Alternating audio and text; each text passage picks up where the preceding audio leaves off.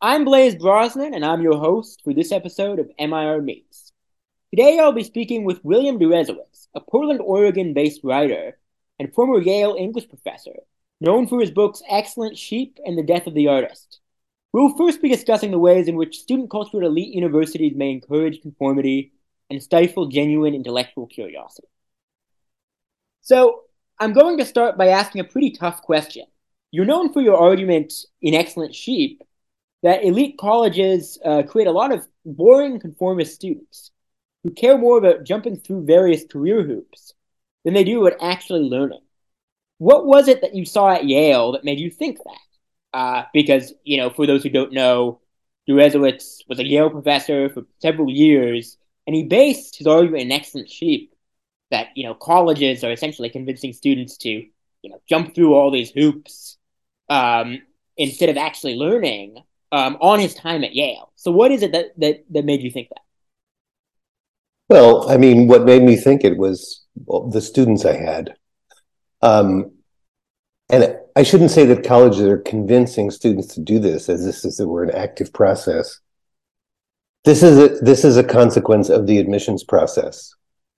I don't know how things work in Canada, but in the United States, we have an admissions process for elite colleges that requires students not only to stuff as many advanced courses as they can into their high school schedule, but rack up a dozen or more extracurricular activities in order to demonstrate all kinds of elusive qualities that schools are known to be looking for, like leadership and service, and also you need to show them that you're kind of already pointing in a specific direction. You're interested in political science, or you're interested in physical science or the creative arts or whatever it is.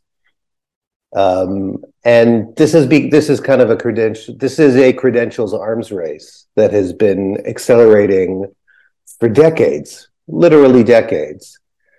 So the more students do, the even more they feel they have to do. And for a long time now, it's been the case that the kinds of students who get into highly selective colleges in the United States live childhoods and adolescences, starting, really not even in high school, but in middle school, if not earlier, that involves a continuous activity of hoop jumping, just going from one thing to another with no downtime, with no time to think, like literally on after school, on weekends, during the summers. You have to do clubs and teams and sports. You have to, Yeah, that was go ahead. that was certainly the case. I mean, I grew up partly in the U.S. and partly in Canada. My adolescence within the U.S. And it was certainly the case that the process, which is very unique, compared to other countries. When we get into college, you don't need to just, take the standard courses and do well on standardized testing. You also need to do all these extracurriculars, um, you know, start a company or something, be involved in all sorts of stuff. And your thesis, really kind of strikes a chord with me. That actually leads to students having much less time to learn and develop their own interests. Because you're always thinking, okay, how is, my every waking hour going to lead to this goal, basically? And how do I kind of create myself and my personal and my extracurricular interests as someone with this goal in mind, getting into a top college, then you're not really spending much time necessarily doing the things that you authentically care most about. And so in my case, like I read a lot of philosophy in late middle and high school, basically. I wasn't, involved in the debate team. I wasn't super involved in extracurriculars, but I was reading, Nietzsche and Foucault and so on, and some literature, like Faulkner. Um, but I couldn't put that, as a major coup or achievement, right? Because I wasn't doing anything. I was just learning, basically. And of course, if you're doing extracurriculars all day, you have much less time to learn, much less time to develop yourself. So, I mean, that does strike me as basically true. Yeah. Some years ago, there was an essay in Harvard Magazine, which is like the alumni magazine, by Helen Vendler, who was uh, a renowned critic of poetry. She's really the dean of American poetry critics for many decades now, and she was for many decades a professor at Harvard. And she said, yeah, T.S. Eliot went to Harvard, but we wouldn't admit him now because isn't the kind of he was not the kind of young person who would have who would have jumped through all these hoops, who would have put up with it.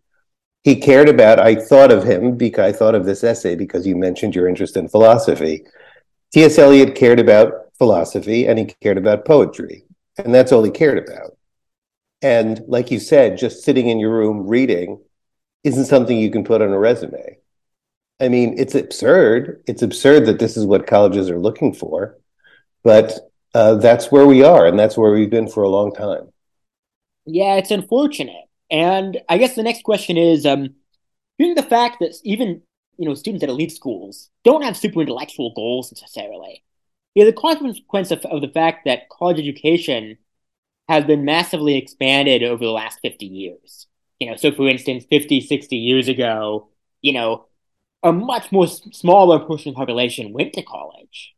Um, and even elite colleges, you got people who were either, from rich families or had really intellectual goals. Now, even the elite school admissions process is open to a much wider swath of potential applicants. And those applicants have all sorts of goals, many of which aren't super intellectual. So, do you think it's a consequence of that kind of massive expansion of college education and the kinds of people who might end up at elite schools?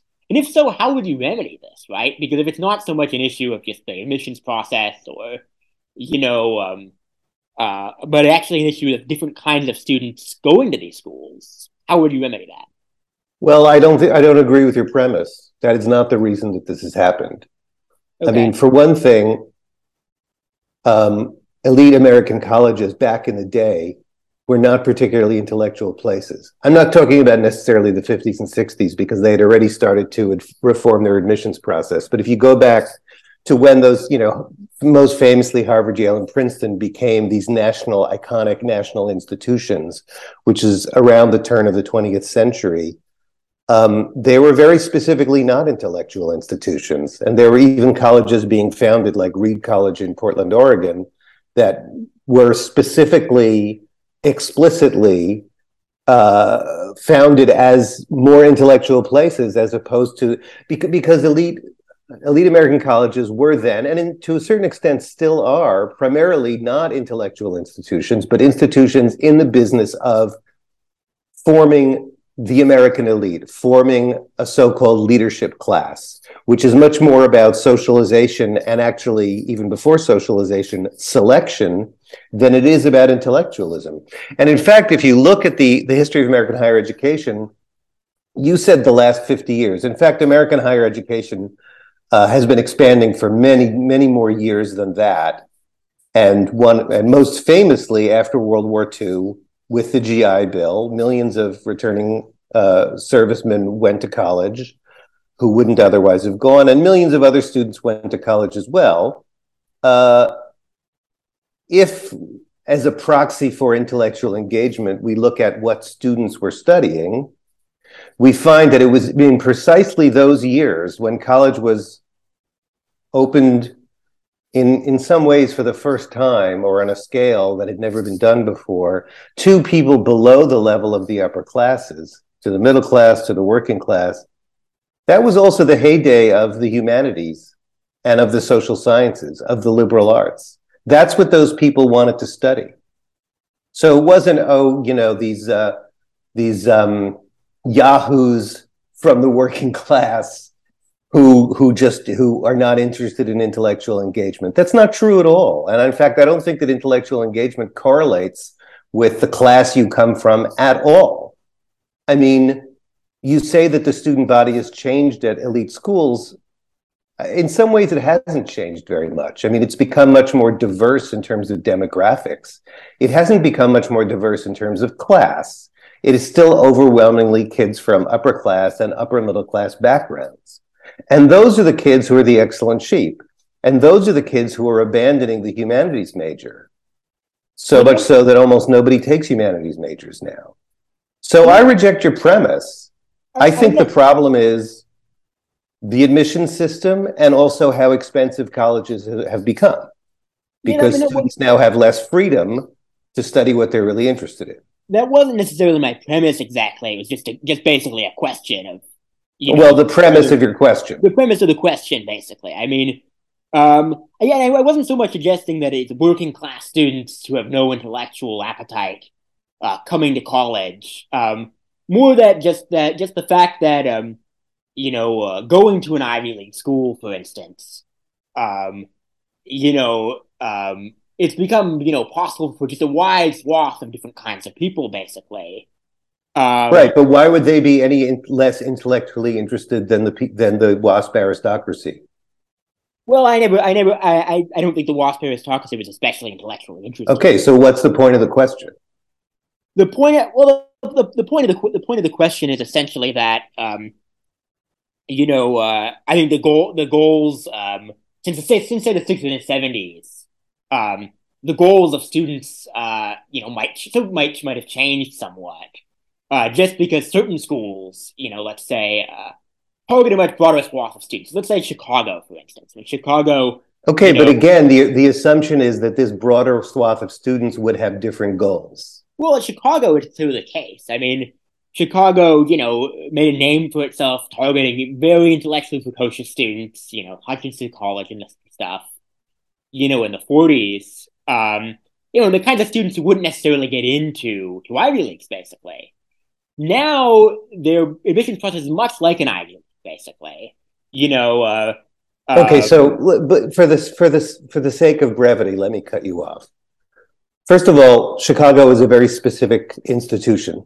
Okay, and it was different from all other peer institutions in exactly the way that you said. And it's true that, to my sorrow and the sorrow of many people who teach there or who used to go there, it has become essentially like every other school. Yes. But that didn't happen 50 years ago. That started maybe 10 or 20 years ago. And it isn't about enrolling a different kind of students, which is the premise of your question. It's about the fact that Chicago decided that it needed to compete with those peer institutions in a way that it hadn't done before. And that might have to do with different, changes in the composition of trustees, or just the general sort of tightening of the demands, the felt demands of the U.S. News rankings. So, back when Chicago was a place that people went to study Aristotle, it had a significantly higher admissions rate than Ivy League universities, even though the students were just as smart. There was nothing wrong with what they were doing. I think maybe they felt that it caused financial problems for them. Yeah. Or maybe it was just, like I said, different kinds of trustees. The trustees now tend to be, hedge fund jerks and tech assholes, and they want to see the numbers, and they don't really care about Aristotle. But again, it's just one school. But then I guess the question about Ivy Leagues then is, do you think students in, say, the 50s or 60s, or 70s even, when it was easier to get in, when it was easier to get in, do you think those students were necessarily more intellectually engaged than now? I mean, certainly I've heard people say that the quality of work at Ivy Leagues have gone way up, basically. And, gentlemen sees type stuff in the 50s and 60s. So I guess, students today might be very interested in, jumping through various hoops. But were students in the past really much more intellectually engaged? I mean, certainly it wasn't the case in the WASP aristocracy era if they were. I don't know afterwards, but. Yeah, I said that myself, right? I said myself that the Ivy Leagues were not particularly intellectual institutions when they were the preserve of the WASP aristocracy, which they were substantially until the 1960s, when their admissions processes changed very quickly. They changed precisely to admit, I mean, this is sort of the exact opposite of the premise of your question, which was, well, now they started to admit different students who are less intellectually engaged. Now you're saying the opposite, which is true. What they actually started to admit were students who were, if not more intellectually engaged, and certainly more academically accomplished. Were they also more intellectually engaged? I actually think they probably were. I think the 60s were a time, among other things, of sort of general idealistic fervor and sort of intellectual engagement among students, maybe, sort of for political and social reasons. But here's what has happened since then. Since we shifted from aristocracy to meritocracy, what's happened is that the upper class families have figured out how to game the system. They figured out that the meritocracy is just a bunch of metrics, right? I mean, it's basically how you get into elite colleges is a signaling system that involves, AP classes and extracurriculars and so forth. And it's precisely, I would also say, because more and more families, first nationally and then internationally, started to try to get their kids into these schools, more and more people competing. So then, like I said, it becomes this credentials arms race and intellectualism gets squeezed out. Yeah. So that's what I would say. And the idea that students are producing better work than they used to, I mean, I don't believe that for 1 second. I mean, yeah, they're producing better work maybe than the kids in the 50s or the 20s. But we've had massive grade inflation. I've heard from many professors who talk about how their students are much less intellectually engaged than they used to be. And I mean, they're sort of good at producing kind of generic work that will get an A or an A minus, and that once would have gotten a B or a B minus. But to come across real work that's really original, a paper that's really interesting and well written, that's rare. Yeah, I mean, I guess what I was motioning to with the expansion of college is that two things could be happening at the same time, basically. I mean, it's certainly true that if you look at tests of the average IQ score of, say, a college student, basically, my impression is that it's gone down quite a bit over the past, 40 years, basically, as many more students end up going to some college, basically. So basically, I mean, it's true the college has been massively expanded. So all sorts of students who wouldn't have gone to college before end up going. Now you might say, well, how would that affect the Ivy Leagues, basically? Well, I'm sure it has some kind of, trickle-down effect, basically, Why? on the culture, basically. Why? I mean, so I don't accept that at all. I mean, yes, you're right that the college population has expanded. Of course, the whole population has expanded, but even a larger percentage are going. But the fact that there are more students at Arizona State and maybe on average are less academically capable, how does that affect what happens at Harvard? That wouldn't be trickle down; that would be trickle up. Well, not necessarily less academically capable. It could be. No, they might well be less academically capable. Okay, they might well be less culturally inclined. It could be a shift of cultural inclination, basically. But how does what happens at large public universities affect what happens at the Ivy League? Well, because I mean, so let's map this out basically. I mean, if you have a massive expansion of of people going to college, basically, many people who wouldn't have gone to college, who have interest in I get it. Inclined, some of those people might be very smart and they might be very good at jumping through hoops, basically, good enough to get into a top school, basically, but they might be interested in some kind of career that would have barely required a college education in the 40s or 50s. Like, I don't know, some kind of finance thing, until maybe 60 years ago. Some of those people just wouldn't have gone to college, basically. I mean, so it's a matter of a shifting. What it could be is that, the massive expansion of college has created a shift in cultural inclination, basically.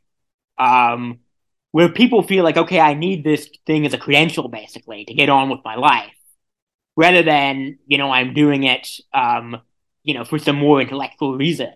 And that kind of mindset could filter up to Ivy Leagues as well. I don't really think that's what's happening. Okay. Yeah, yeah. Yeah, I don't think that's what's happening. I don't think that the people going to the Ivy League are people who in an earlier generation wouldn't have gone to college at all. I think the reason for the decline in intellectual engagement at top schools is what we've already talked about. Okay. Yeah. And then so just to move on, you wrote your book Excellent Sheep before what many observe as kind of a major rise in politically correct, or intolerant attitudes to dissenting views on campus.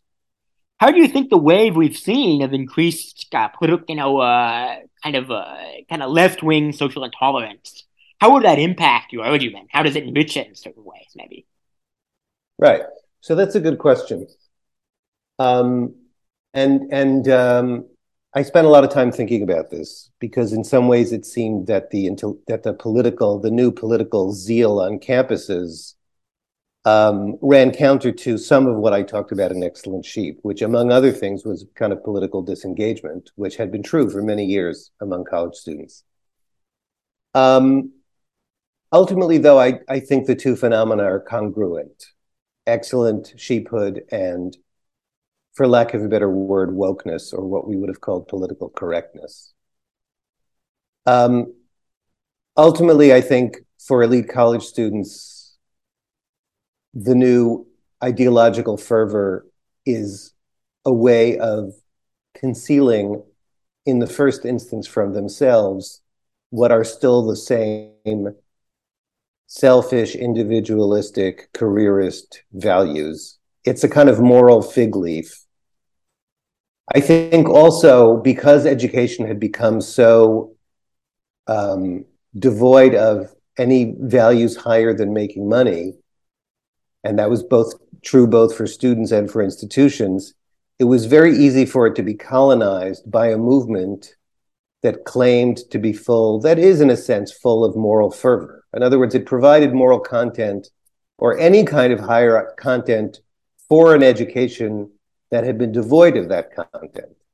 But as I'm suggesting, I don't think that it's actually changed anything about these students or how they lead their lives. It might change a bit of how they behave while they're on campus. It might change the words they use, but really, wokeness has been absorbed by the meritocracy as just a new kind of cultural style. And in fact, at this point, I have a friend who works at an elite university who said this very beautifully. He said that the students who get to them, if they're good at one thing, they're good at hacking the meritocracy. In other words, they're good at reverse engineering what the grown-ups want. So they're going to make the right kind of talk on their application essays, in their high school and college classrooms, but it's just become another thing that they cynically produce, just like they do 12 different extracurricular activities, because they know it's what the grown-ups want. I mean, I think another kind of additional point I'd add to that is that a lot of what a kind of quote unquote woke ideology preaches is a kind of identity-based narcissism. And it does so for, a vast variety of groups of people, even many white people who claim, certain marginalized identities, basically. And so, as opposed to 60s activism, which was largely about, acting in favor of kind of ecumenical social justice causes, civil rights for African Americans, most of those students weren't black, um, you know, um, sexual liberation. Whereas today, there's a kind of more cloistered identity-based narcissism, basically. And I think that's kind of congruent with the kind of careerism and selfishness, you describe in Excellent Sheep. If students are very interested, just have a drive above all for self-advancement, and a kind of very shallow kind of self-advancement, then I think they might naturally gravitate towards shallow forms of political activism, based on, identity grievances, basically. I think that that's astute. I think that that's right. And you put your finger on something interesting, something important, which is that activism in the 60s was often, not always, but often on behalf of other people in the name of a kind of universal justice. And activism now is very much activism for me, for my group. And also, it's also very intramural in the literal sense of the word, within the walls, right? I mean, in the 60s, college students or some college students, got on buses and went to the South at the risk of limb and sometimes even life to register Black voters. Um, Now it's all happening on the campus, and it's often just about the campus, right? So you're protesting a statue or you're protesting a speaker. You're not actually doing anything about, in, or for the larger world. No, or even the video I was thinking of was actually from Yale University itself after you left. But the whole thing with Erica Christakis, I think, sent out some email about Halloween costumes, basically. Which criticized, some kind of Yale guideline on offensive costumes. And I'm not going to get on that issue. I'm not going to take a stand on any of these issues. But the students who were protesting, this very anodyne email, they were protesting her husband, Nicholas Christakis, actually, who defended her. And they were saying, it's a kind of a very strong emotion. What you're saying doesn't make me feel safe on this campus. I don't feel safe. It wasn't about any kind of general cause. It was about a sense of personal safety, and a sense of personal safety from opposing views, basically. And so that's kind of what I was thinking of when I made that argument, basically. Yeah, I think that's a great example. That happened in the fall of 2015, and it was kind of the starting gun for this new era of campus activism. Yeah, you're absolutely right about that. And then, do you think academics themselves bear any responsibility for the atmosphere of careerism and conformity at elite universities? Because they're not in charge of the admissions process. What can they do to make it better, if so? Uh, you know, I'm not sure they can do anything. I mean, the truth is that faculty at elite schools, especially the universities, as opposed to the liberal arts colleges, but even the liberal arts colleges, are quite disengaged from the admissions process. The two things are Yeah. not connected at all. Are they responsible? I mean, they are themselves careerists and conformists in their own way. Um, I don't, and often their own narcissism, as well as their own detachment from actual teaching, leads them to be blind to what's really going on with their students. It could be possible for professors to get together and pressure their administration to do things differently. That is actually something that happened at Harvard, Yale, and Princeton in the early 20th century, because professors were tired of teaching so many idiots. And they did force their schools to start to have somewhat more rigorous admissions practices. It wasn't like the 60s, but they started to use the SATs, I think, in the 20s, or it was either the 20s or the 30s. I doubt very much that professors are going to do that, but they could. I mean, I just what I do observe though is that there is some symmetry between the process you describe among students and the mindset increasingly among humanities academics themselves. Previously, 30, 40 years ago, it wasn't as important. You didn't need to have as many publications to get a job, right? Now it's very, very difficult to get a job in academia, and then it involves stuffing your CV with as many publications as possible. Um, and it often comes at the cost of substantive work, especially in the humanities, for instance. Um, and so, I mean, I think it certainly seems to me that you see, probably an atmosphere of increased, certainly conformity politically, reflected in, the political views of the professor class, are increasingly, homogenous, basically, than they were 30, 40 years ago. But also a sense of conformity academically in terms of just trying to publish as much as possible as opposed to doing that kind of transcendent work. Yeah, look, I mean, you're absolutely right. The excellent sheepdom that I describe among high school and college students does not exist in isolation. Basically, students are being prepared for adulthood. They're being prepared for an adulthood that involves an increasingly frenetic accumulation of credentials and production of small bore work, whether you're an academic or you're in finance or whatever, right? So in other words, this is what adult life is like now too. These this generation of academics, probably the last 2, 3 generations of academics, were produced by the same system. They're still doing what they were doing in college. One way to look at all this is a kind of new managerialism. Now, I mean, new as again, several decades old. I mean, of the kind that David Graeber used to write about. This new managerialism where everyone, and not just college students, is busy checking boxes in order to satisfy accountability metrics that are coming down from a sort of newly expanded and empowered managerial class, whether at the university or anywhere else. Yeah, that's very interesting. And then you make a couple class-based arguments in Excellent Sheep. So, for one, you argue that top universities they had to increasingly focus on racial diversity as opposed to class-based diversity. So, what would be gained from increased class diversity at elite universities? And do you think increased class diversity might actually lessen some of the repressive speech codes? Because these kind of speech codes on campus that I think develop, partly after Excellent Sheep was written, they tend to exist in they tend to rely on a very homogenous environment where everyone is familiar with a certain jargon or lingo, basically.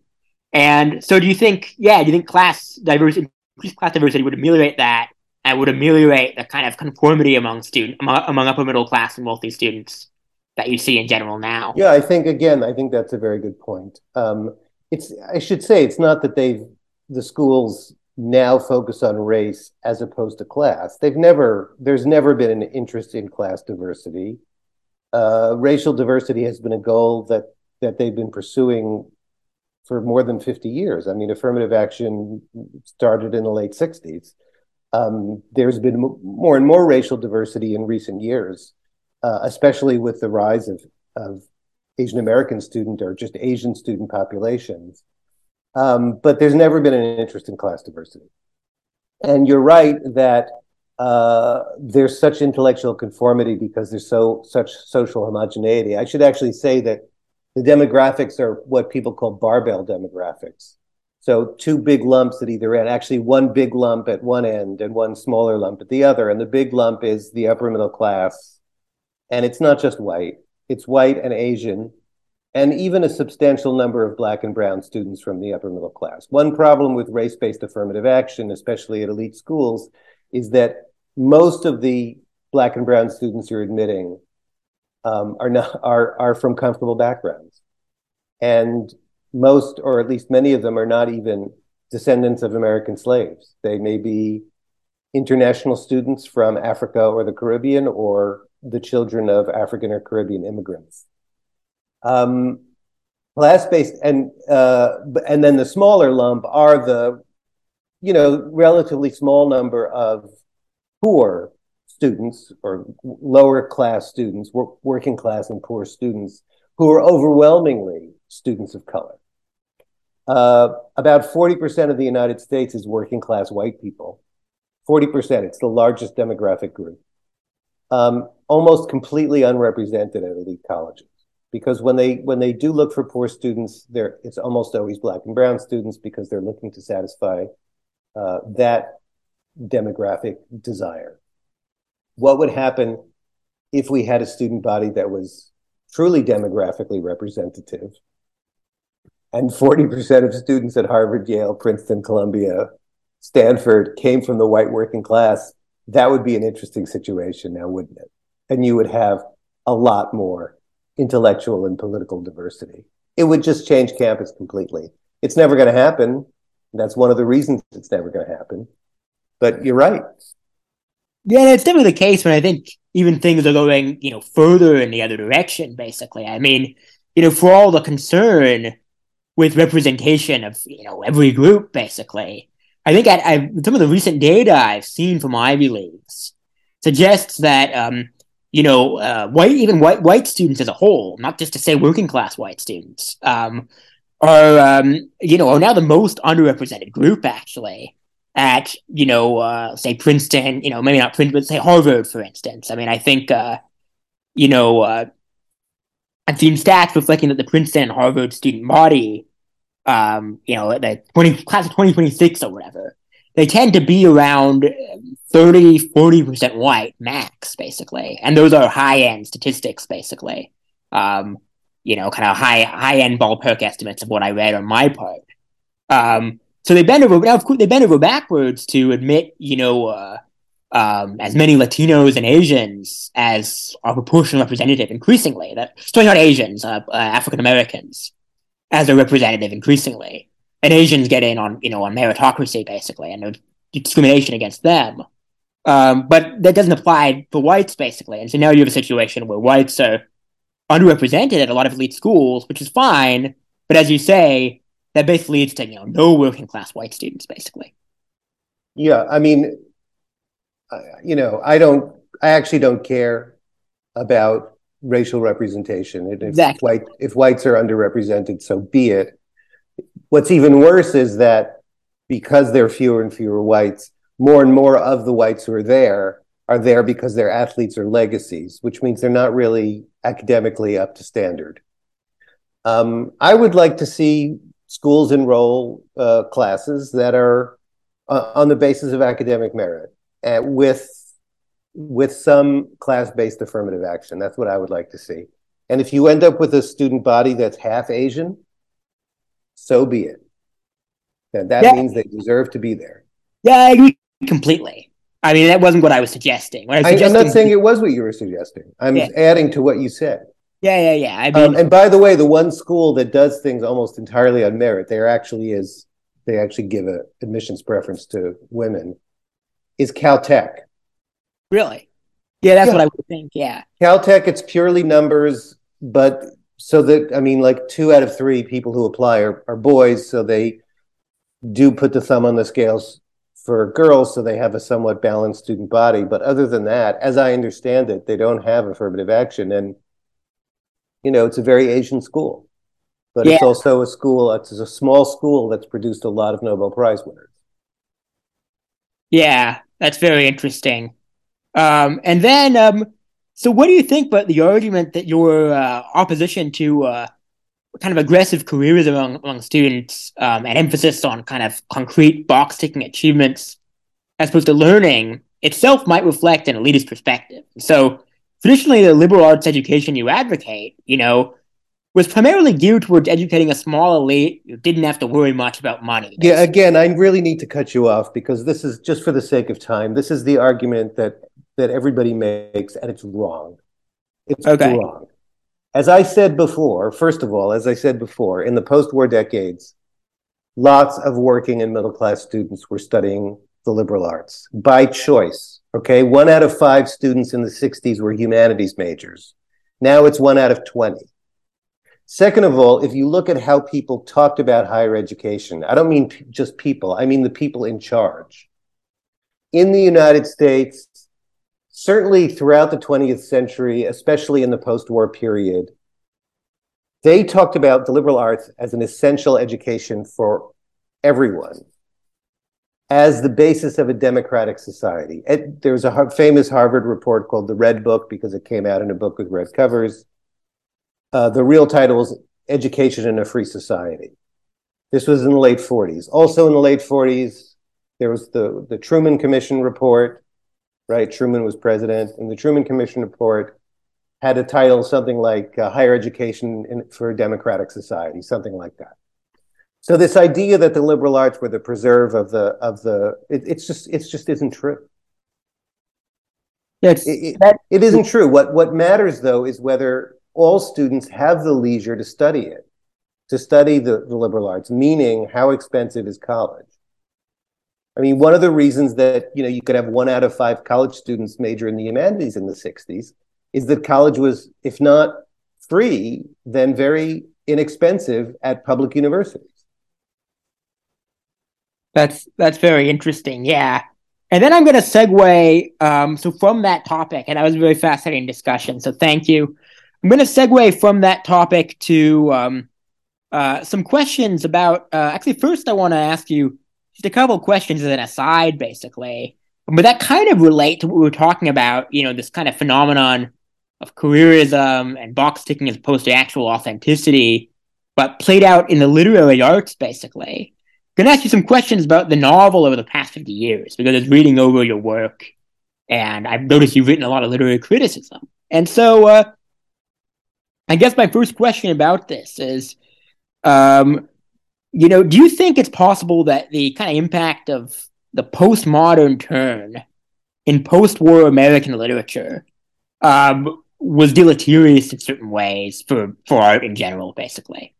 I mean, because to me at least, when I read like Don DeLillo, for instance, very acclaimed writer, um, there seems to be kind of an obscurantism there that acts at the expense of kind of genuine authenticity.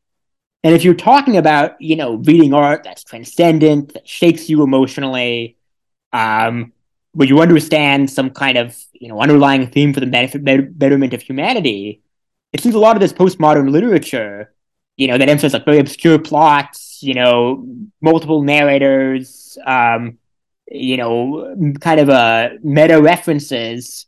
There can be a tendency away from authenticity there, and a tendency more towards writing in this very rarefied and obscurantist style. So, do you think, what's your position on the impact of postmodern novel on American art? Yeah, I don't agree with you for multiple reasons. Um, First of all, postmodernism, DeLillo, Pynchon, Gaddis, maybe you want to throw in David Foster Wallace, a few other people. That was just one strain in post-war fiction. And it's a strain that petered out a long time ago. I mean, there are tons and tons and tons of other important novelists who had nothing to do with that. Sure. I mean, these are the writers who they grow out of Joyce. Second of all, I mean, you're using a word authenticity that can be understood in many different ways. Some of that postmodern stuff, a lot of it I haven't read. Some of what I've read, I've liked very much.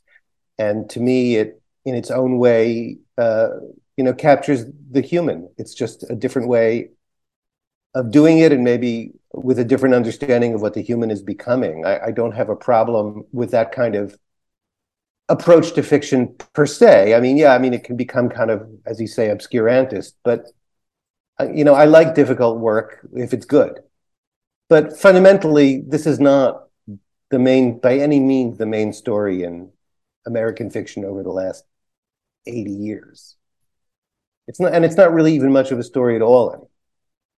I mean, if anything, I think there's been a move back from kind of the Joycean tradition of experimentation I think for commercial reasons, to a kind of safe sort of naive realism.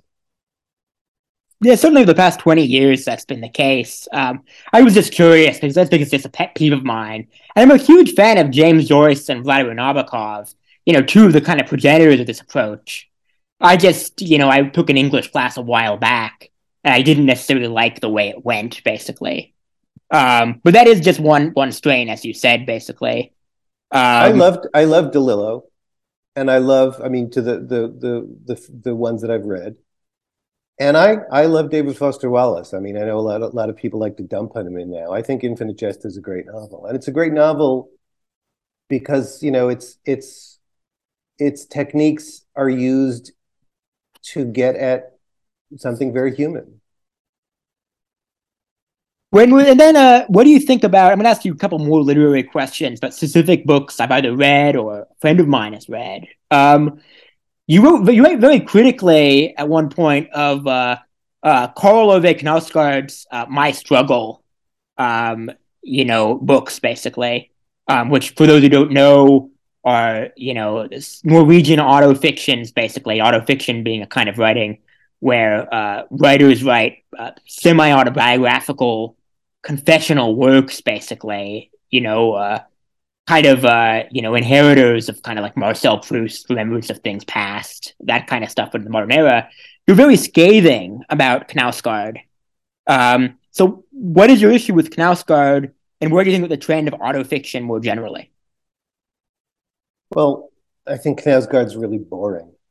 I think My Struggle is just really boring. I mean, it's 6 long volumes. It's clearly trying to be a new Proust.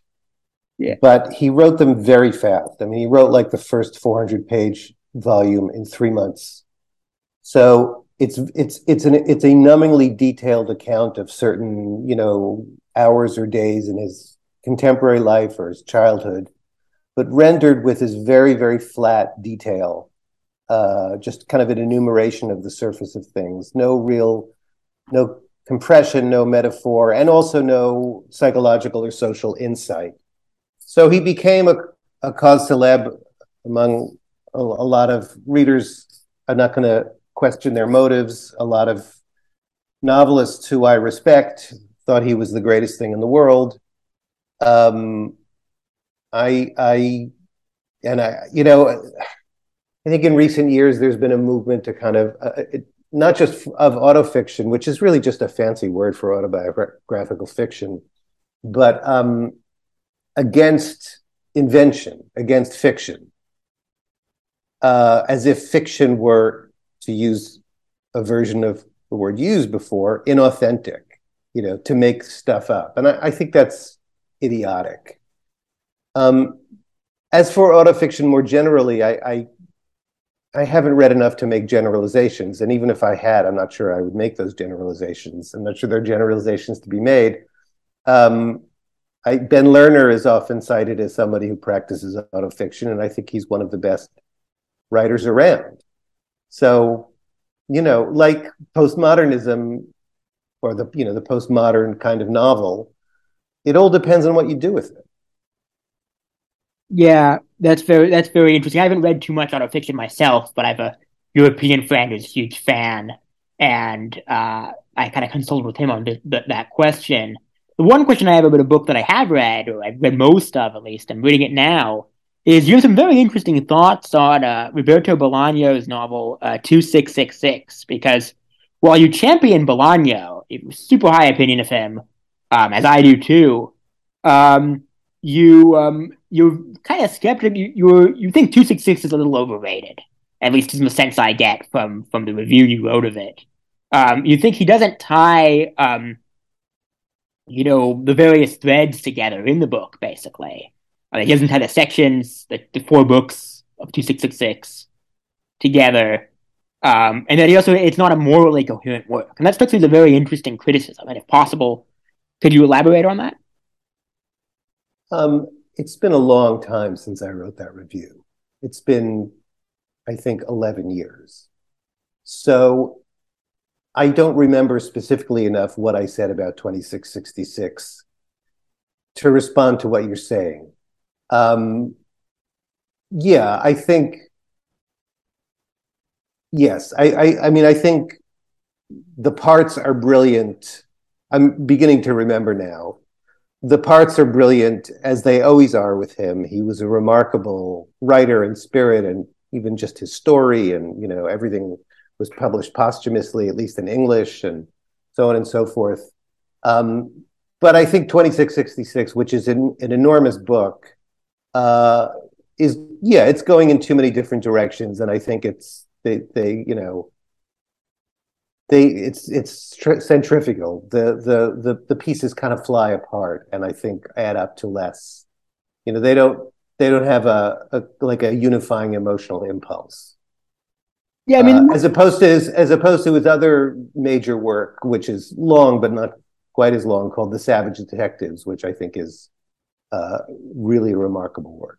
yeah, I mean, the one thing that I kind of agreed with you on is that I think a sort of contradiction in Bolaño is that he's right. He writes about such dark subjects, right? I mean, 2666.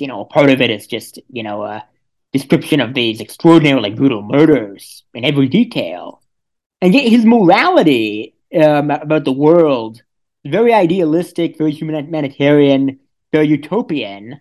Um, and I mean, it almost comes off a little bit, his morality, a little bit trite at some point, as if he's an idealistic young man, who's emotionally, upset by every little injustice he sees and wants things to be better, basically. And in a certain way, that seemed a little bit incongruous with just the kind of brute nihilism suggested by the tone of the book. I mean, you look at a writer like Flannery O'Connor, for instance, who's a moralist, but she's a sense of humanity has fallen, basically.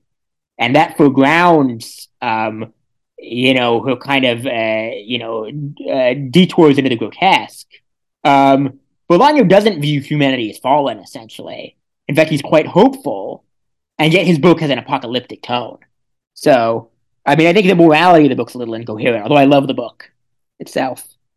Okay, I mean, I didn't. Again, maybe I'm just not remembering. I don't remember where Bolaño expresses hope for humanity or idealism. I mean, he was, as I understand it, he was a committed leftist. So he believed in, some kind of improvability or some possibility. But I don't think that that's inconsistent with seeing the world as it is. I'm not sure he's, you say every little injustice. I mean, he's dealing with some very large injustices, whether it's the femicides in Ciudad Juarez or in other books, the right wing juntas in South America. I mean, these are not small things. So, I was thinking more of the fairly minor ones in the first book of 2666. It's more just that I think he is hopeful.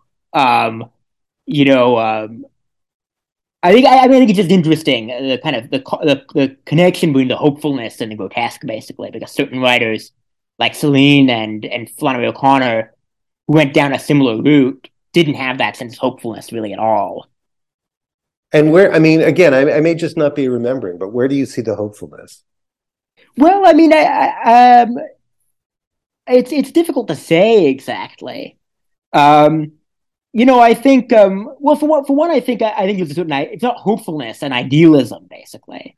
Um, you know, the sorts of forms of injustice he comments on, the kinds of injustice, a young student activist would comment on, in addition to commenting on, horrific brutalities, Nazism, femicides. He also talks about more, day to day forms of, sexism or class based oppression, for instance, in a way that, in a way seems, idealistic. Like he wants us to do better in a certain sense, and he thinks the world should be free of even these smaller forms of injustice. Like putting the commentary on academic hypocrisy in the first book, the part about the critics, basically, and the part Well, of the critics is a fairly hopeful ending in itself. I mean, you know, Elizabeth marries Marini, dates falls in love with Marini. The old kind of crippled professor, basically, and the other two are kind of left in the lurch. There's something kind of whimsical about it. well, I mean, you should consider the possibility that this is, he's inhabiting a genre. I mean, to identify to identify this with his, to see this as evidence that he has this hopeful view of life, because in the first part of 2666 he's writing it's an academic satire, and there's a genre of academic satire, and there's a genre of the romance novel. So Yeah, what I mean, certainly there were plenty of aspects that strike against hopefulness, basically, in 2666, right? I mean, the world seems to have been many. okay, again, you haven't really convinced me No, that I'm saying there are many he aspects. has a hopeful view of I'm saying existence. there are many aspects that strike against it as well. You You know, haven't convinced me that he has a hopeful view of existence, and I think that there's no contradiction between wanting an end to injustice, small or large, and a grimly realistic view of human nature. yeah. And you also seem to imply that the concern with petty injustices is something that would be characteristic of a young idealist. I mean, 2666 was released after his death. He was 51 when he died. Yeah, I'm aware. So it's not like he wrote it when he was 23. Yeah, I'm aware. I'm very aware of that. I mean, I'm not. I'm aware of that. All I'm saying is that, sure, the book on the surface seems very brutal and nihilistic, basically. Um, but I found certain aspects of it a little bit idealistic, and certain aspects of his moral approach, you know, maybe characteristic of a kind of innocence of temperament, basically, that one doesn't find in writers who write about similar subjects like Flannery O'Connor, for instance. Um, and I think that's an interesting tension in his work. I mean, I think it's a tension. Maybe you don't see it, but that's just I my just don't see a lot of innocence in his work. I mean, again, I think that first part of 2666 is written in the mode of academic satire. So the plot is going to follow those generic conventions, or at least it's going to play with those generic conventions. I mean, I just don't remember, I actually, yeah. when I wrote that review, I read all of his stuff. It was like 3,000 pages. I think a few things have been published since then that I haven't read, but it was like 10 or 12 books, and I don't remember a lot of hopefulness in Yeah, any of them. I remember a little bit. And then finally, so you wrote a book recently called The Death of the Artist, arguing that, kind of recent, more commercial developments like digital, the digital marketplace, um, the subscriber economy, and so on, um, have kind of strangled art, basically, made it difficult for artists to make a living, um, and sort of erased the bohemian lifestyle, basically. So, what kind of pressures do artists face today that they haven't faced in the past? Well, look, for several centuries now, not always, as people will sometimes say, but for several centuries, um, artists have had a tough time making a living. And artists, we're also talking about musicians and writers and so forth. I mean, ever since um, art was art became part of the capitalist marketplace, which was actually a very good thing for art in a lot of ways, but it also meant this intense competition and always more people. I mean, there's a great book that came out about 20 years ago by a Dutch guy who is both an artist and an economist, and it's called Why Are Artists Poor? And he says a lot of interesting things in the book, but the answer to his title question boils down to artists are poor because they're too many, and they're too many because so many are delusional.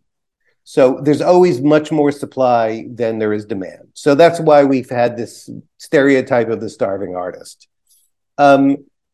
There were artists who could make a good living, especially, again, the years after World War II brought changes to the arts economy that made those artists, those relatively few artists who were successful, meaning just that they worked in their field, they were full-time, they were recognized, they were credentialed.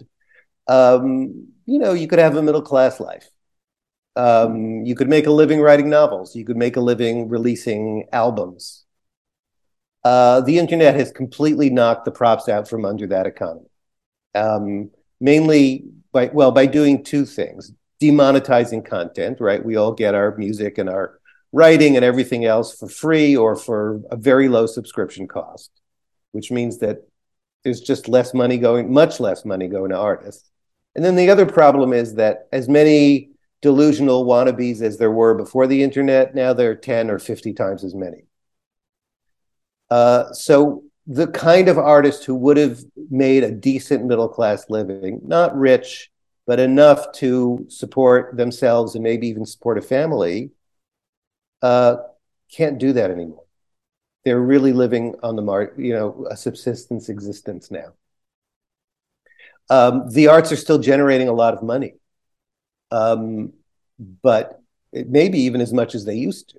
It's just they're generating it for the tech platforms, and the artists are getting almost nothing. Yeah, and we see this.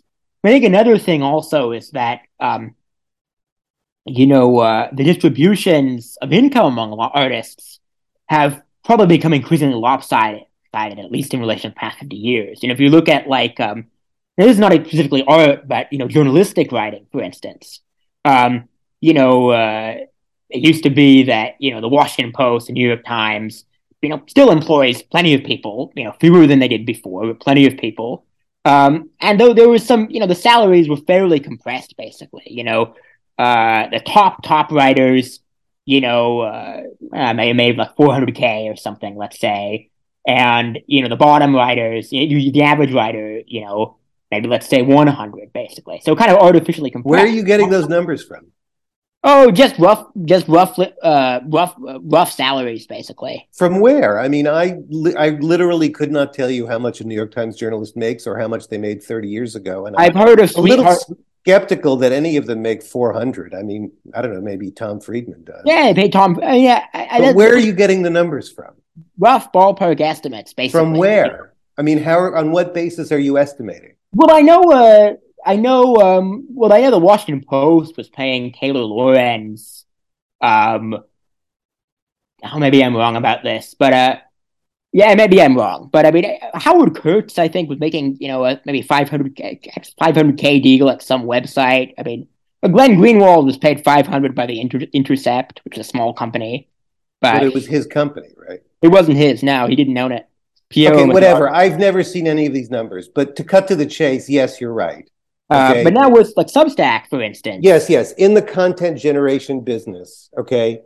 In other words, people who sell digital content through the internet or just the internet in general, actually, it runs on what they call a power law distribution, Yes. meaning that the big get bigger and the small get smaller. So one easy statistic to cite is that back in the 80s, 80% of revenue in the music business went to 20% of acts, which is pretty lopsided. Now, 80% of revenue in the music business goes to 1% of the acts, 1%.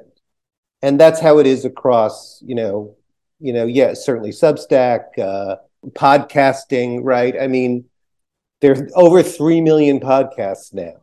The number that generate enough revenue for one person to live decently, I doubt. I would guess it's way less than 1% of those 3 million podcasts. Exactly. Yeah. So yeah, what I'm saying, yeah, increasing lopsided distribution, basically. That's right. It's On called the Substack, blockbuster effect. writers are making millions of dollars on Substack, basically. A few, a few writers. A few writers, a few, but the rest, make almost nothing, basically. That's right. Whereas it used to be more compressed, basically, among journalists, at least. And then the final question I have is, do you think shifts in culture are also in part to blame for the decline of the artist? So kind of like excellent sheep type stuff. Do you think millennials have abandoned the anti-commercial and bohemian spirit that made the art of previous generations great? I wouldn't say that millennials abandoned that spirit. I think that these changes have been coming for a long time, right? So it's we can think about the old way before the internet, but there was an old way and there was a new old way, meaning that starting in the 70s, the corporations of the culture industry started to consolidate. So you had all these, for example, little publishers, Scribner's and Farrar Straus and so on and so forth. And conglomerates started to gobble them up, along with Hollywood studios and magazines and record labels. So now we have 3 big record labels. We have 5 big publishers and probably soon to be 4 big publishers, possibly. So that commercialization has been going on for decades, and I wouldn't blame it on a generation. I think people are responding, I think consumers of art are responding to the environment in which the art gets created. Yeah. And then you have some interesting asides early in your book. I didn't read the whole thing, but I read the beginning part where you talk about the decline of the indie music scene a little bit. And you talk about, you interview, I think, Ian MacKaye from Minor Threat and Kim Deal from the Pixies. And I found that especially interesting as an alternative music fan myself. Well, I mean, you didn't ask a question, but what they talked to me about was that there was this great age. I mean, there was an age of the indie label in the 90s where there was this proliferation as a result of the commercialization that I talked about, right? When there's consolidation and places that used to do interesting work like Atlantic Records or Scribner's, the publishing house, Max Perkins, who discovered and edited Hemingway, Fitzgerald, Thomas Wolfe. When that gets sucked into some giant media conglomerate and becomes too commercialized, there's going to be a proliferation at the margin of indie labels and small publishers and small magazines and so forth. But the internet has destroyed the ability of those places to support themselves. And just recently we've had this big fallout in sort of new media, right? Like Vice and BuzzFeed News and so They're forth. collapsing. Yeah, they're collapsing because they don't have a business model because all the money goes to the platforms. Yeah. Okay. That's excellent. Okay. Thank you for your time. I guess we'll end it there. Um, yeah. Okay, good, vigorous discussion. Yeah. Good discussion. Yeah. Thanks. Very. I feel like we had you know, very very intense discussion. You're very willing to say when you disagree, which is an asset. That's me. Yeah. Anyway. Okay, everyone. I'm Blaise Brosnan. That was William Deresiewicz on MIR Meets.